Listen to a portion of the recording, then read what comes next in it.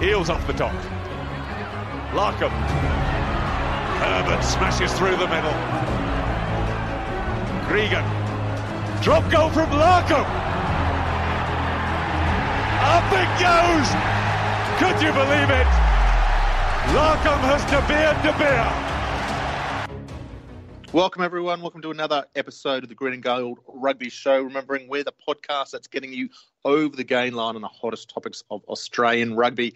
It's been a month or maybe a little bit longer, but here we are back, and it's a special one for you tonight because we've got the old crew back in tow. And when we say old, just, that colloquial old, not necessarily that old, well, maybe some of us. Matt Rowley, how are you, Matt?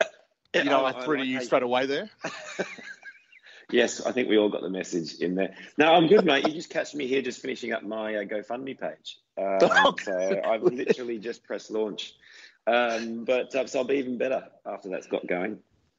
Well, we should talk about that, the irony of that and some of Green and Gold Rugby's plans. But the other guest joining us is, of course, Hugh Cavill. How are you going, Hugh?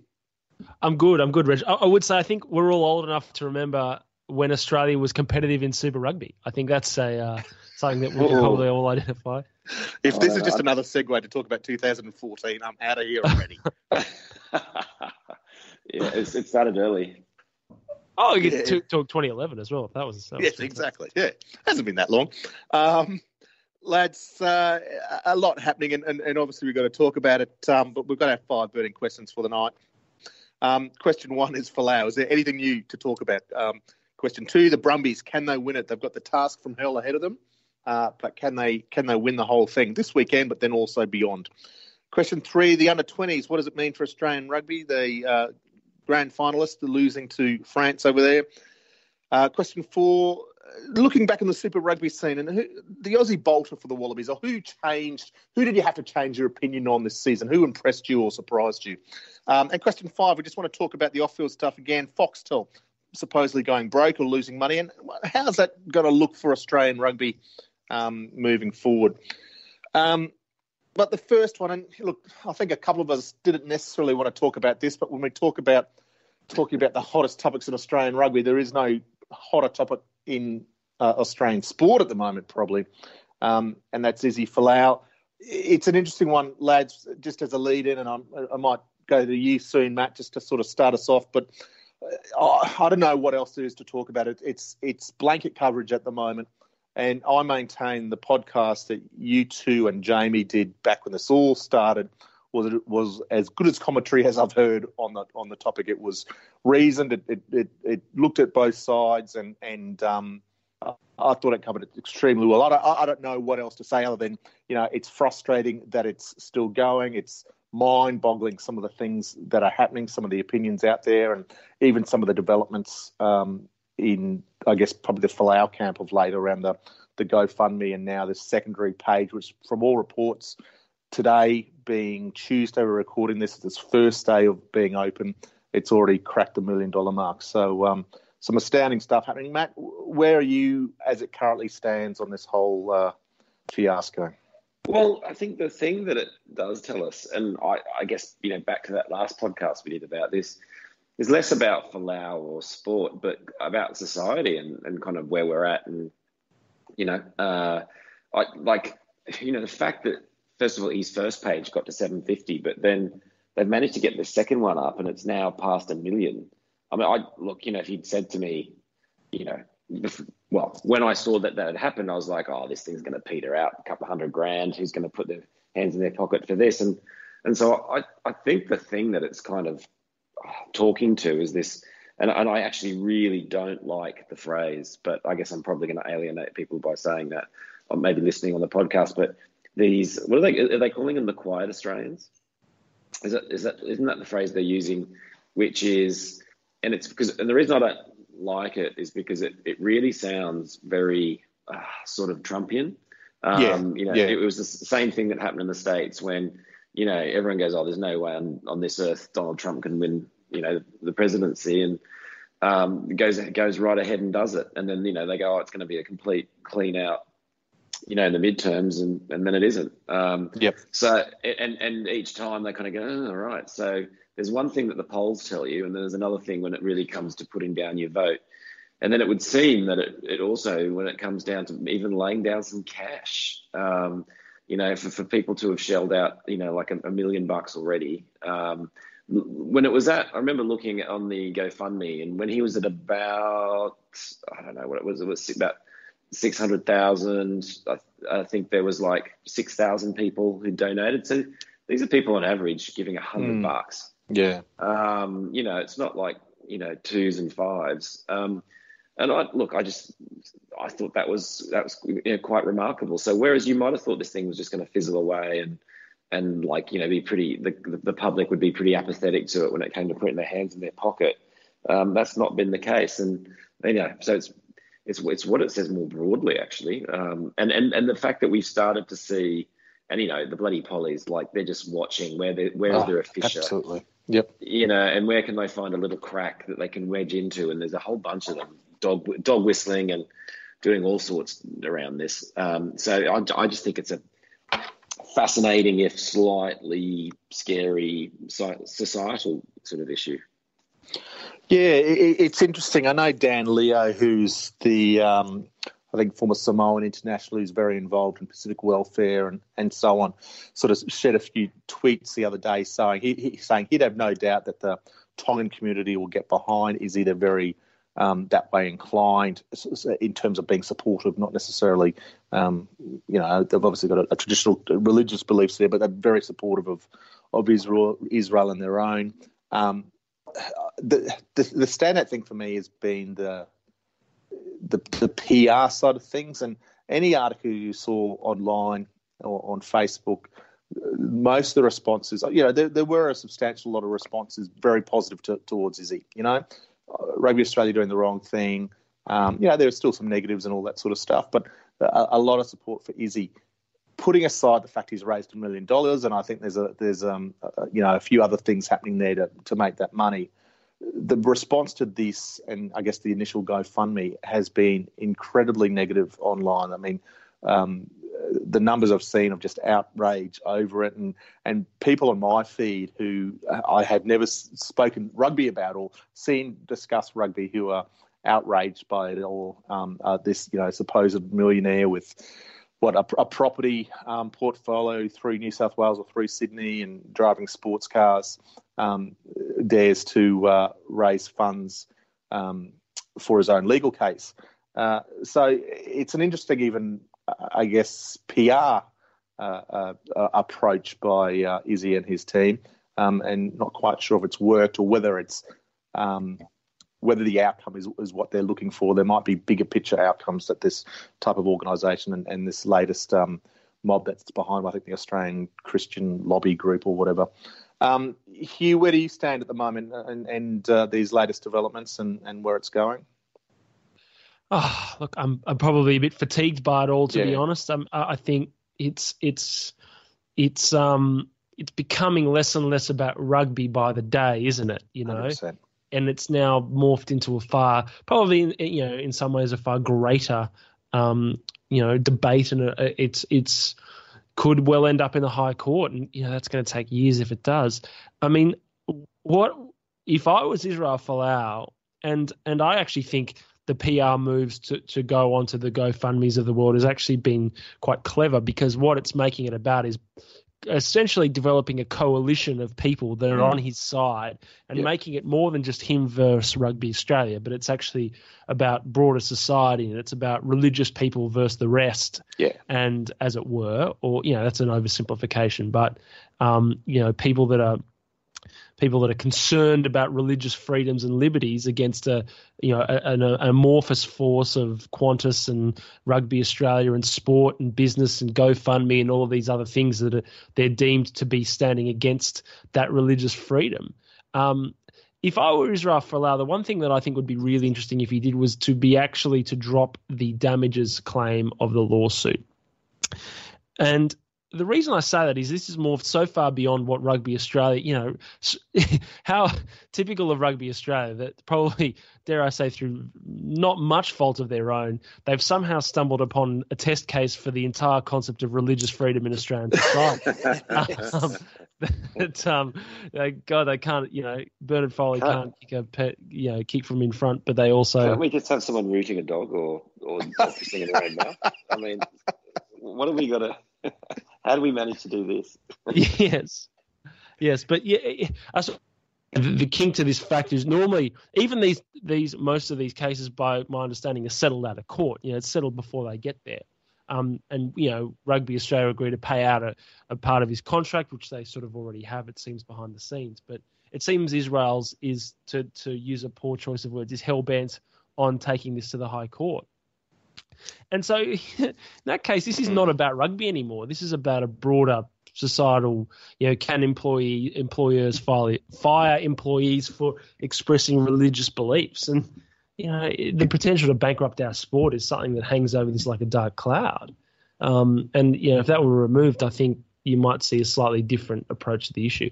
Anyway, that's probably a side note. It's something far broader than what we're going to discuss in this podcast. But yes, the long and the short of it is, I'm pretty sick of it, and I'm just ready for it to be over. But it could well be years before it is. And that's but going back to the point you just made there, which I think is completely right, is if you're Raylene Castle, you've got to be looking at this, just going, what, like that whole Will Ferrell, wow, that escalated quickly, sort of thing. It's like, how did we get here? To your point, I've managed a few. She's managed a few pretty curly things, in rugby league and been involved in bits and bobs, but nothing that's got to this sort of size and bizarreness. I mean, for the fourth winter sport, we don't half punch above our weight when it comes to to intrigue. I'll finish my contributions on this.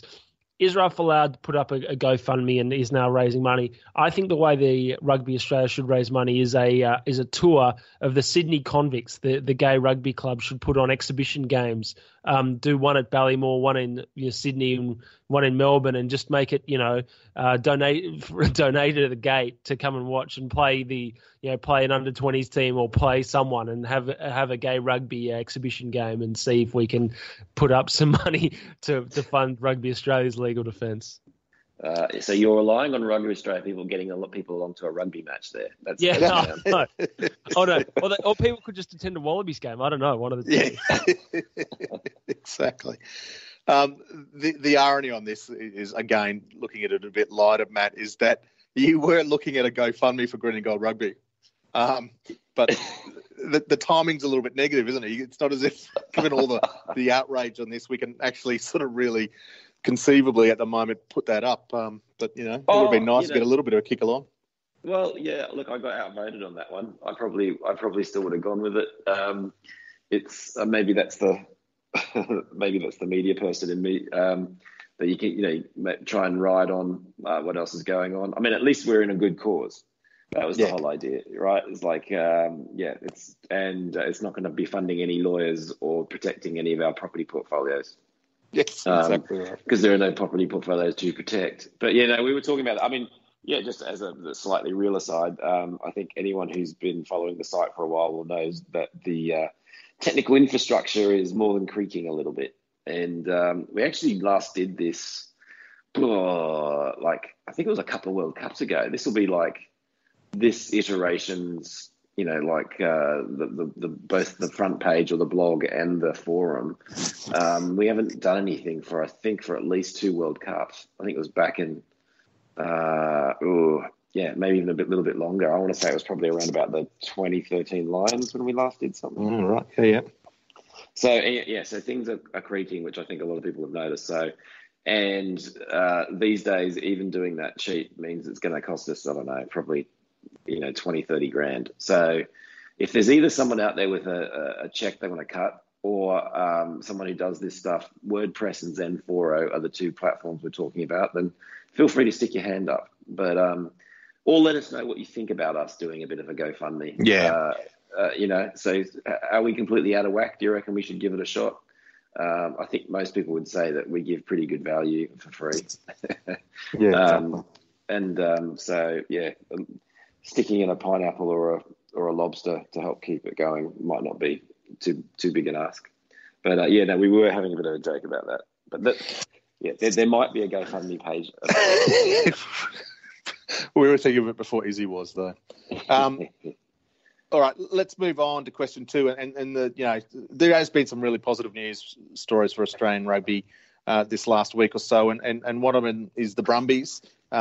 Survival in Super Rugby. They're now into the semi-finals. They had an excellent win over the Sharks, 38-13.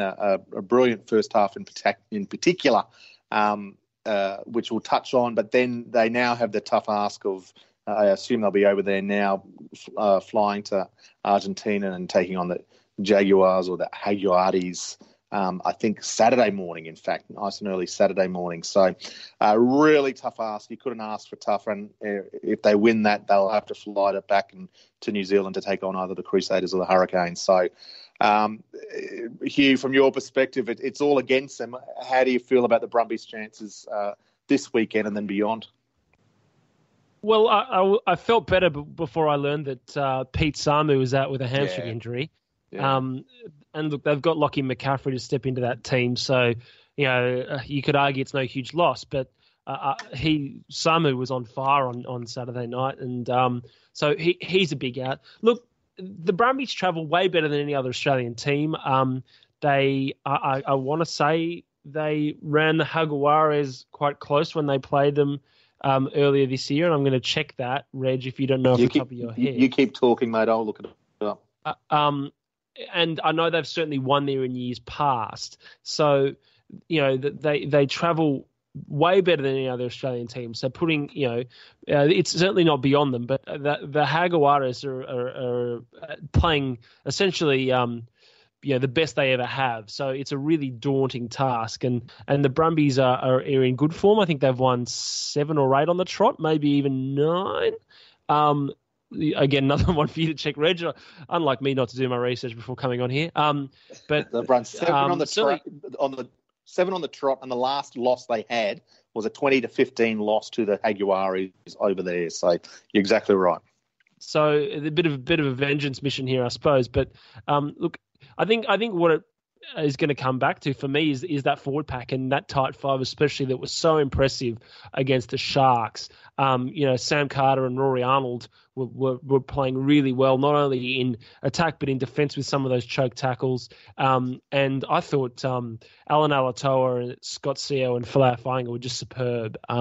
Good at set piece and just fantastic around the field. So I think the muscle in the engine room is going to have to be what drives the Brumbies as it's driven them in the back half of the season, and then giving some space for those backs, because what we saw on Saturday with Tom Banks and Henry Spate and Tony Pulu is if they can find half a yard of space, if the forwards can create that for them, then they can do damage. So look, I think the Hags are probably going to be favourites, and rightly so. But it's certainly not beyond the Brumbies. And you remember they've travelled before, and I think they won a semi-final in South Africa. That probably would have been 4 or 5 years ago to set up a final in New Zealand. So they've certainly can travel and can win semi-finals on the road because they've done it before. Yeah, you make a good point about them on the road. They look a great unit at the moment, don't they? They're playing as a combination, very cohesive, as Ben Darwood would suggest, and I think that'll add to them. I think they'll enjoy getting on tour. I think that'll be a big focus of Laurie Fisher and Pete Hewitt, those guys, the traditional rugby guys. This will be a big moment for them from a tour perspective. They'll be, do a lot of stuff as a team. I suggest, not necessarily a lot of stuff on the training paddock, just about, reassuring their work as a team there. And I think they're every chance this weekend. I think they're playing so well. Samu's a huge loss, but like you say, McCaffrey fits in well. They've still got the other 7 in that pack have been working so damn hard and so damn effectively, and McCaffrey/Samu just add that sort of bit of spark or X factor to that back row position. So, and then like you say, the back line's pretty damn good. Matt, what about you? Do you think they're a chance? Yeah, look. Yes, because I think what the Brumbies have got that pretty much no other Australian team has had, including the Wallabies, is a bit of a plan B of, if you find yourself stuck in a rut or you just need to bank 5 points, Yeah. then they've got it, right? They've just got that line-out drive. They've got somebody who can actually kick the ball 40, 50 metres into a corner, and then a line-out drive that's, on a good day is pretty much unstoppable. And they'll stick 3 tries on you almost every game through it. And everyone, when we first started seeing this under Bernie Larkham, we all had a bit of a laugh that, that was the attack strategy. And unfortunately at the time, it only seemed to be the only strategy. Yeah. But what they've done is built on top of that. And so, which gives them that flexibility of, depending on the conditions, depending on the playing style, depending on the part in the game, whatever it is, they can go to it. And what a difference it makes, it's like, the best All Blacks team is when you had, if it got a bit greasy or whatever, Dan Carter would just start kicking for corners and just switch it up to a plan B. So from that perspective, when you get to the tight end of the comp playing top teams, then you say, yeah, they're probably our best chance, especially, as Hugh was saying, away from home. Against the Hags, though, it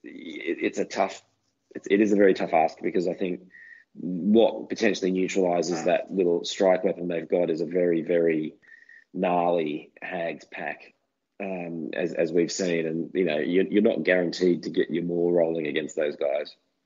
They've got a pretty good defence as well, depending how it's refereed. So, that's the only problem, is that I think the Hags might neutralise that weapon a little bit, which is probably the thing, But I mean, they went close 15-20. But that also says to me that it was, if I remember it rightly, it's not an easy thing to get going on the Hags. Their pack's exceptional, and in particular, it's test quality, so that'll be a fantastic competition. So the Jags got there with a 21-16 win over the Chiefs. So, yeah, they didn't have it all their own way against sort of the late blossoming Chiefs. So, it's a good chance for the Brumbies. That other semi-final will be the Crusaders-Hurricanes. Crusaders getting up over the Highlanders and the Hurricanes. Scoring a few points, but he's also leaking a few points, getting up 35-28 over the Bulls. So, quick thoughts on that one, guys. Crusaders favourites, Matt. You never need to really bet against the Crusaders in a finals footy. Oh no, you wouldn't, would you? No. Yeah, they're on one of the great runs at the moment, the Crusaders, in terms of multi-year dynasties.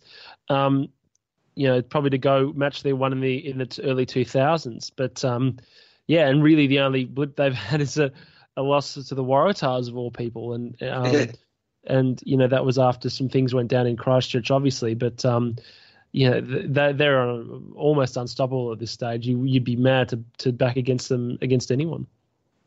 Yeah, they're a remarkable team, because they're not filled with the McCalls and Carters and whatnot of yesteryear, but they're still producing the goods. We should just touch on, maybe we've talked about the Brumbies and we wish them well over there. Let's touch on quickly, I guess those other teams, the way the Rebels, the Brumbies, the Rebels, the Waratahs and the Reds finished the season, I guess more specifically where they're going next year. There's a massive state of flux with Australian rugby at the moment. The interesting developments at the Waratahs, Hugh, with Daryl Gibson, moving on, particularly on the back of Simon Cron not too long ago. Yeah, it's a mess. I'll just say it's depressing given the amount of marquee talent walking out the door. Matt, yourself, the Tars. I mean, what Hugh was saying is, on the back of Gibson, there's all those, experienced, high-class, world-class players walking out the door as well. Yeah. I mean, you've pretty much got every piece of experience walking out that door. I suspect that might have been what did it for Gibson. Yeah. I don't know. But you kind of think, hang on, what changed in the last 2 months? That meant that because his quote was, I've been there 7 years and it's time for new blood. Well, it was like, mate, you knew that 2 months ago. Yeah. And so I do wonder, but suddenly there was maybe a few names announced. I think didn't Bernard Foley announce he was off to Japan only a little while ago? I think so. Yeah. So I think he might have just gone, And I do know a lot of people wouldn't credit him with this, but when Checker left, there was quite a big exodus at that point as well, and there was all sorts of fallout, and he had to kind of try and pick that up. They also didn't have any money, because they'd blown it all in that year. So I would have thought that Gibson thought, right, I'll give this a push. And I think in the cold light of day, he might have gone, I don't know if I want to do this yet again, 7 years in. It's going to take, especially with all those levers. God, it doesn't help though now, does it? Because I mean, and Cron gone out the door. I mean, the way that I've been reading about it, Georgina Robinson talking about it, her phrase was that the board balked at them promising him the top job in 2020. But if I'm not quite sure what I read into that, whether that's sort of saying, whether it was process or whether they were kind of saying they're not quite sure he's got the chops. I don't know. Yeah, it's interesting, isn't it? But it hasn't left them with much. No, it hasn't. Well, I think I've said elsewhere. My perspective of it, Chris Whittaker's had the job in the bag since he returned home. I mean, his brother Ben will be on the selection panel, I'd imagine. But I think that's the way that one of Waratah's favourite sons comes home from France. He's not doing it just to be an assistant coach for long. I think that was pretty much in the bag for a while. You talk about Bernard Foley leaving. That leads me on to another quick one. I mean, all of a sudden there's a dearth of fly halves. With Lealiifano announcing he's going. Quade Cooper, the rumour is he'll go to Japan as well, following his mate Will Genia. And all of a sudden, that's our top 3 fly halves gone. And, there's a couple of replacements there at the Waratahs, young guys, but capable guys. There's not much at the Brumbies, very young guys, very inexperienced guys. And I don't know who they're thinking about. I guess Matty Tamura at the Rebels, but there's not much beyond that. The Reds obviously lost Samu Karevi, which we've known about for a while, but, this loss of talent, but particularly in key positions, means 2020 is going to be an interesting year for not only Super Rugby, but for the Wallabies. Yeah, that sounds like a mess. Yeah, it does.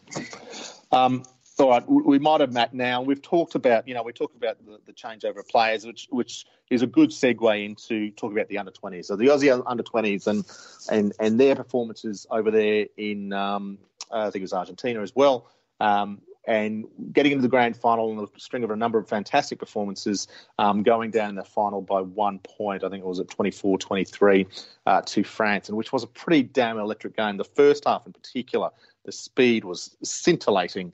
The second half slowed down a little bit as they took shots for goal or positioned themselves well. Unfortunately, a lot of our shots of goal went askew. Will Harrison had a bit of an off day in saying that he had his first few were very wide and then some very long. And Mike McDonald, the halfback, had a very long one. They scored a try pretty much from the kickoff. But France were exceptional. They, wonderful centre combination, a classy as fly half, big impactful number 8. But the Wallabies were great too, and a lot of fantastic players. And a very exciting period. Hugh, I think you're back with us. What do you think it means for us to have this sort of little boost through our 20s?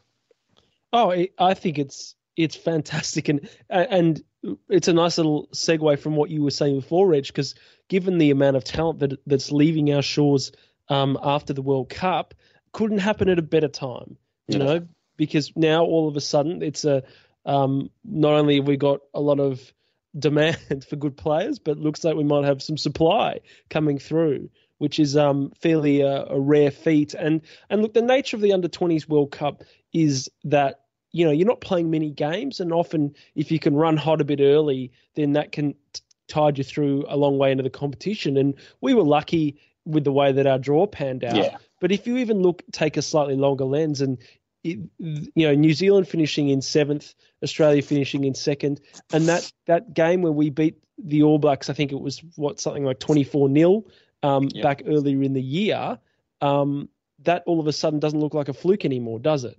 Then that was hopefully a better indicator of where the team's at, and that it is a genuinely good side. And credit to everyone involved. It's not only Rugby Australia and the administration of the team, but the Super Rugby teams, and I understand that they approached it a little bit differently this year, trying to keep the under-20s together. And I did come to a bit of a head with Isaac Lucas, I know, where the Reds wanting to bring him in, but the under-20s basically refused to release him. And given his form in that team, you'd suggest that paid out. Which is fantastic in the grand scheme of things. And looking at that side, I think there's players right across the field that I can see coming into Super Rugby teams and performing well. I mean, I thought our tight five was fantastic. Really. Physical and smart and, great skills. I thought Lachlan Lonergan, the hooker, was fantastic. Then, into the back row, which was, pretty I'm using the word fantastic a lot, Reg, but, it's filling me with positivity. It's great to have this to talk about. Fraser McWright looks like the next David Pocock at the time when we're losing David Pocock. Yeah. And in the backs, there was. I think that was where France probably had the edge on us, to be honest, in that final, where they're 10 who had been at the previous World Cup, and that France had won that one as well. So, showing their class again, their 10 probably just directed them around the field, and that kicking was probably the difference. Not that Will Harrison missed anything particularly easy. I thought a lot of his kicks were tough, either from distance or from out wide. And the one guy that I haven't seen mentioned much, but I was a real fan of the inside centre, Noah Lolesio, who I think is Brumbies potentially aligned. He is, yes. Queensland boy playing for the Brumbies, yep. Quite a few people. It's not many people linked with the Tahs, sadly, but all of these guys are going to have a future, and I think there's 5 in the squad that are going to come back next year, including I think it's Will Harrison, number 8, and our winger who has a last name that I struggle to pronounce, but it's Noah Khan. Apologies to him because Matt, did you get to watch much of the 20s or any of the 20s at all? Yeah, I think I watched about a game and a half, mate, and a few highlights. So, and unfortunately, I haven't managed to catch the final. Sounds like it was a cracker. Well, I don't know how much more I've got to add outside of. They just look like. Well, they just look like proper rugby players, like just sort of all rounded, doing a lot of smaller basics really well. The sort of thing you're used to seeing in a New Zealand team. It was, It was quite the opposite of that. Oh, you've got a few flashy ex-GPS players who can, 100%. Who can just do a flash in the pan. A lot of people doing some really good grunt work, showing some really advanced skills. Looked really well coached as well for a scratch side. And maybe because that group has been playing together, I guess, through schoolboys or something. But there seem to be some good combos in there. Well, I think the pathway is working. Like, I think I heard someone say that this is the age when the Junior Gold Cup started back in 2015 as under 15. I don't know if that's exactly right, but it means these guys have been identified and in the system now for a few years, let alone the new NRC under 19s. Most of these guys played in last year. And then, as Hugh said, they've been together a lot this year. But I think you're right. The coaching has been a standout for me. I mean, this is a tough tournament to play, and I think it's 5 games over 2 weeks. And the Aussies in particular sort of stuck with their core players. And I've said in the past that Australian rugby has a high performance problem at the moment, whether it be the Super Rugby sides, our Sevens teams even, and obviously the Wallabies. They don't perform at a high level, particularly when it's most needed. They'll have spits and sparts and all that sort of stuff, but in those big games, or they can't back up to a second game, get that frustration with the Reds. They have a couple of good performances in a must-win game, they go missing. This team performed at such a high level for the entirety of matches so consistently. It was amazing. I mean, even their game against England where they had their number 8 red carded within a couple of minutes, and then England just, we'd already qualified for the finals. England hadn't. They had lots to play for. We didn't.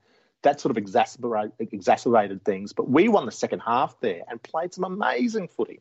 So there's a lot to like about this team in terms of even their mental fortitude. And I think Jason Gilmore, the coach, and I think he's had some really good support. And I'm blanking on one of the guys who supports. I know Steve Larkham was involved, but they've had a really good support crew as well. So it's really exciting for what comes next year.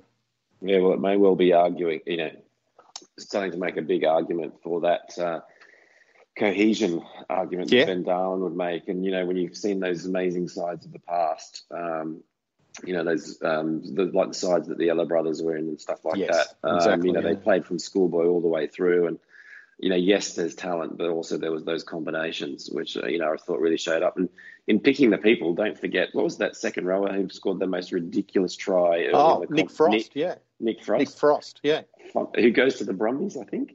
Yeah, exactly. So, and with Sam Carter and Rory Arnold leaving, it's a big shot. So Nick's the one that his old man worked for Rugby Australia. So Nick came through the channels down there. I think he played Chiefs rugby down there. I don't know if any of you guys know if that's right. One of those big private schools. I thought it was maybe Knox or Barker. If I saw. Oh, okay, right. Yeah, but then in the vicinity. Yeah. Yeah, then he got signed by the Crusaders on a development contract, and there's uproar. Why are we losing our Australian schoolboys? And his old man works for Rugby Australia, and he decides to go, and he's come back, and he is a complete athlete. He is a phenomenal talent. He's just got such fantastic balance, and for a 2 metre plus forward, he's a very exciting prospect. Well, that's the thing. Like when he made that break, and I think everyone saw it, was that he wasn't running like a second rower. No, he was exactly. He was running like a winger, and then we saw him, and then he was a foot and a half above everyone else. It was unbelievable. Yeah. So it's interesting. We'll see these guys through. I know Jason Gilmore's going around again, which is great. I know he sort of said he doesn't want to see these guys rushed into Super Rugby, but we'll see a few of them. I think Frost will get some game time. I think Fraser McWright's already played a couple of games for the Reds off the bench. I think he'll push to start pretty quickly.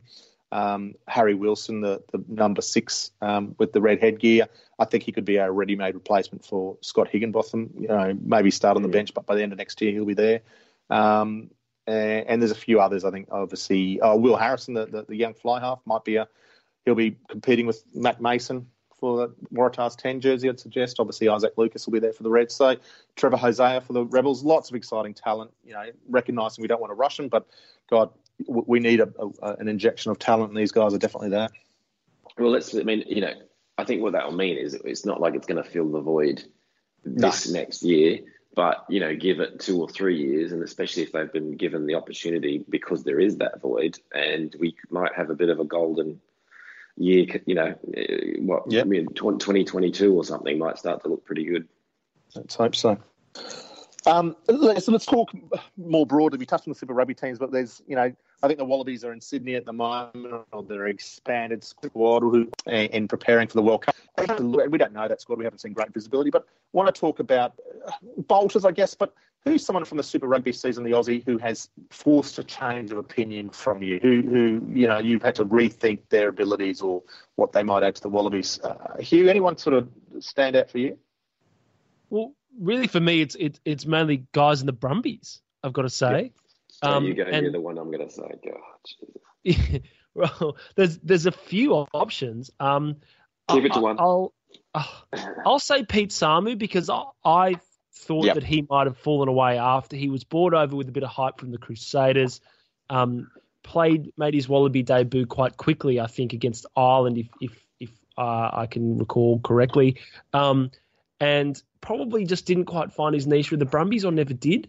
But in this last month, I think he's been absolutely outstanding.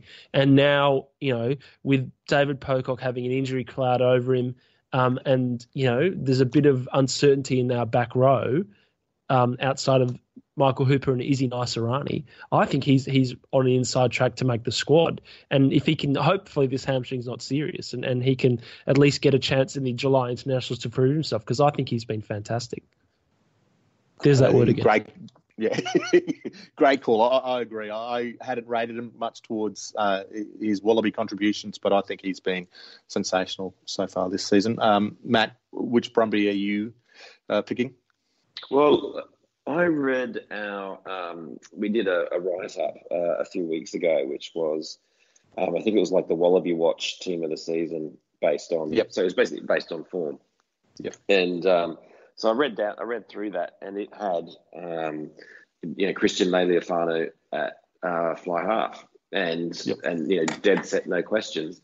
And look, in reading that, I immediately went, "Look, come on, get off it! You got to be kidding." From a point of view of, if you just talk in terms of reality, which is that if it's Checker, he's going to be choosing Foley. Yes. That's just going to be happening. But then you start to question yourself, and you go, "Well, really, who else could you choose in terms of if you were going to be in any way on form?" And watching him on Saturday night, he was by far the form 10 in an Australian jersey, well and above all others. And he's playing good, hard footy. He's in combo with probably who should make up most of, a lot of the Australian backline and even the forward pack. So you're starting to go, why wouldn't you be thinking that way? There is something I've got a reservation in my head about, when we've tried to play with him at 10 before and it just hasn't worked out for the Wallabies. Maybe that was a few years ago now. But, he got kind of shuffled around a few positions for a while there. Yep. But, how do you deny him that from this season? Yep, 100%. Again, another one. And look, I rated him, but I didn't think we'd see him back to the level he is now. I didn't think he'd ever be a serious Wallaby candidate, and he most definitely is. I'm 100% with you. He'd be my Wallaby 10 for sure.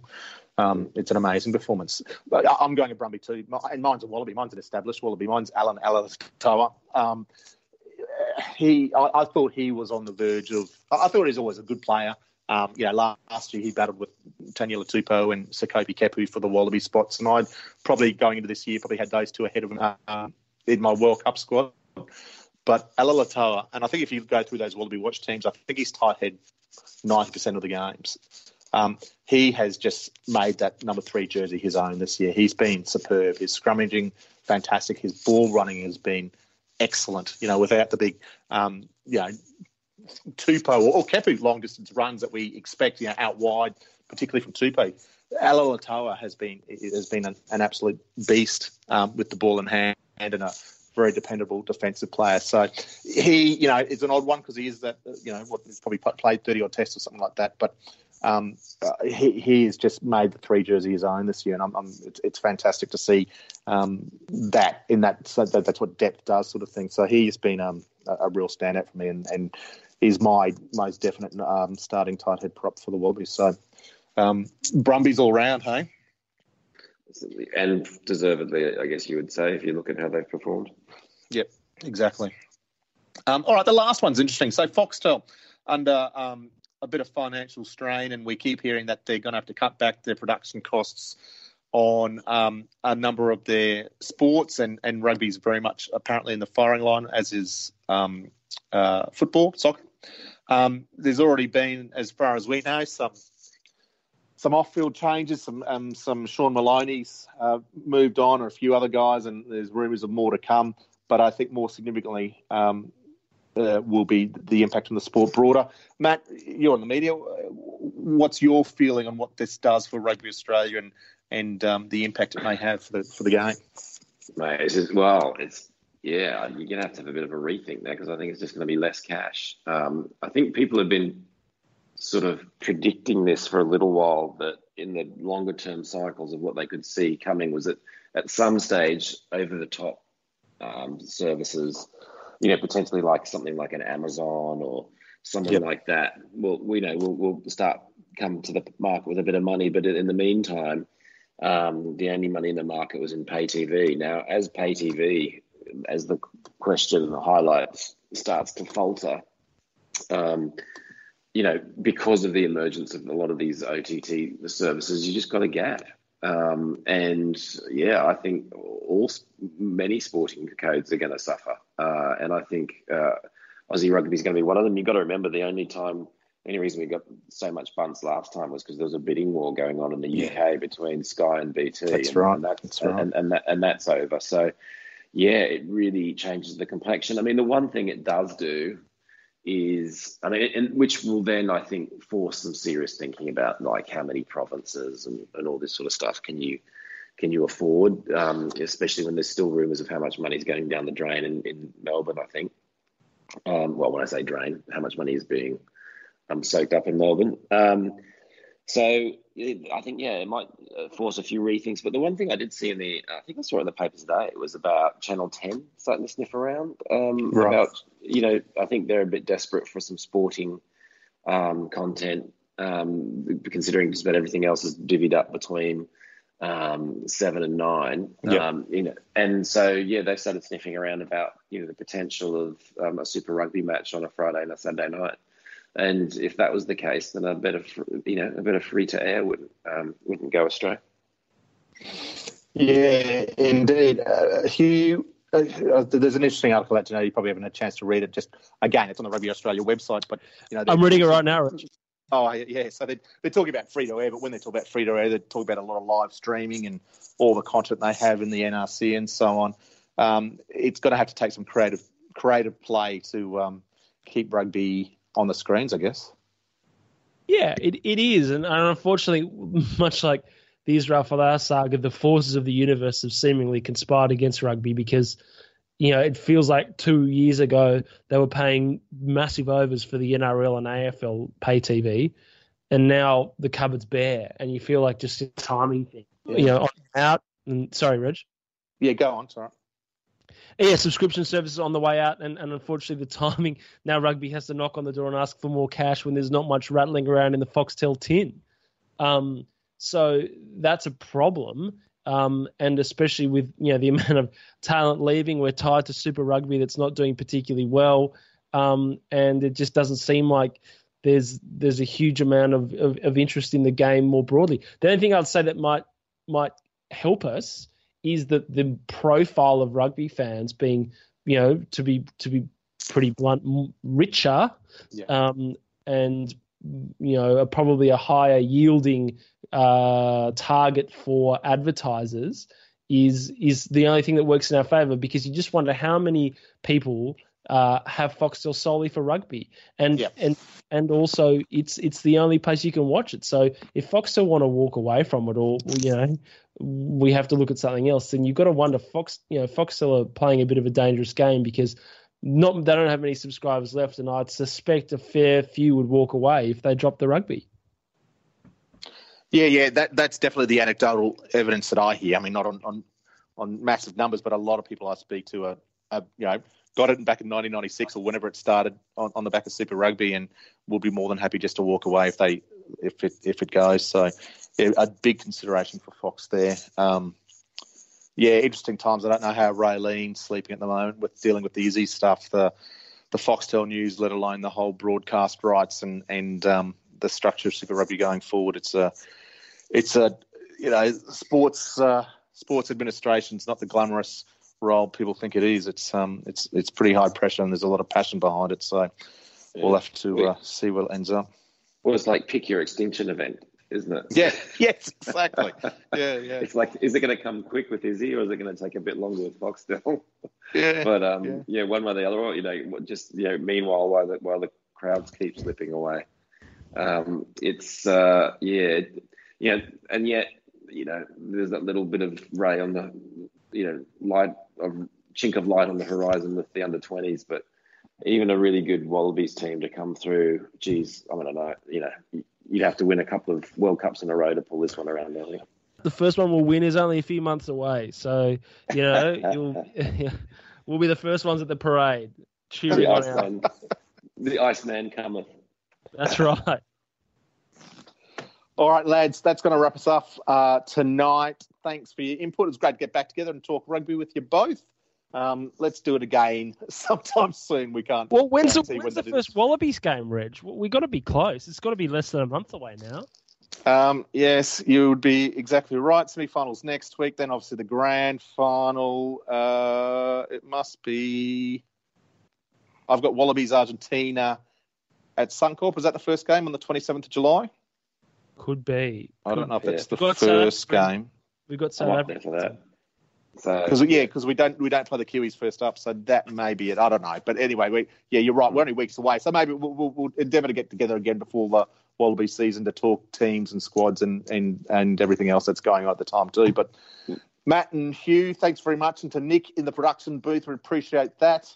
And to all our listeners, thanks for joining in, and we look forward to hearing back from you. Give us some feedback and your thoughts on the GoFundMe and all that sort of stuff. But interesting times for Australian rugby. Let's go Brumbies this weekend. Eels off the top. Larkham. Herbert smashes through the middle. Gregan. Drop goal from Larkham. Up it goes. Could you believe it? Larkham has De Beer.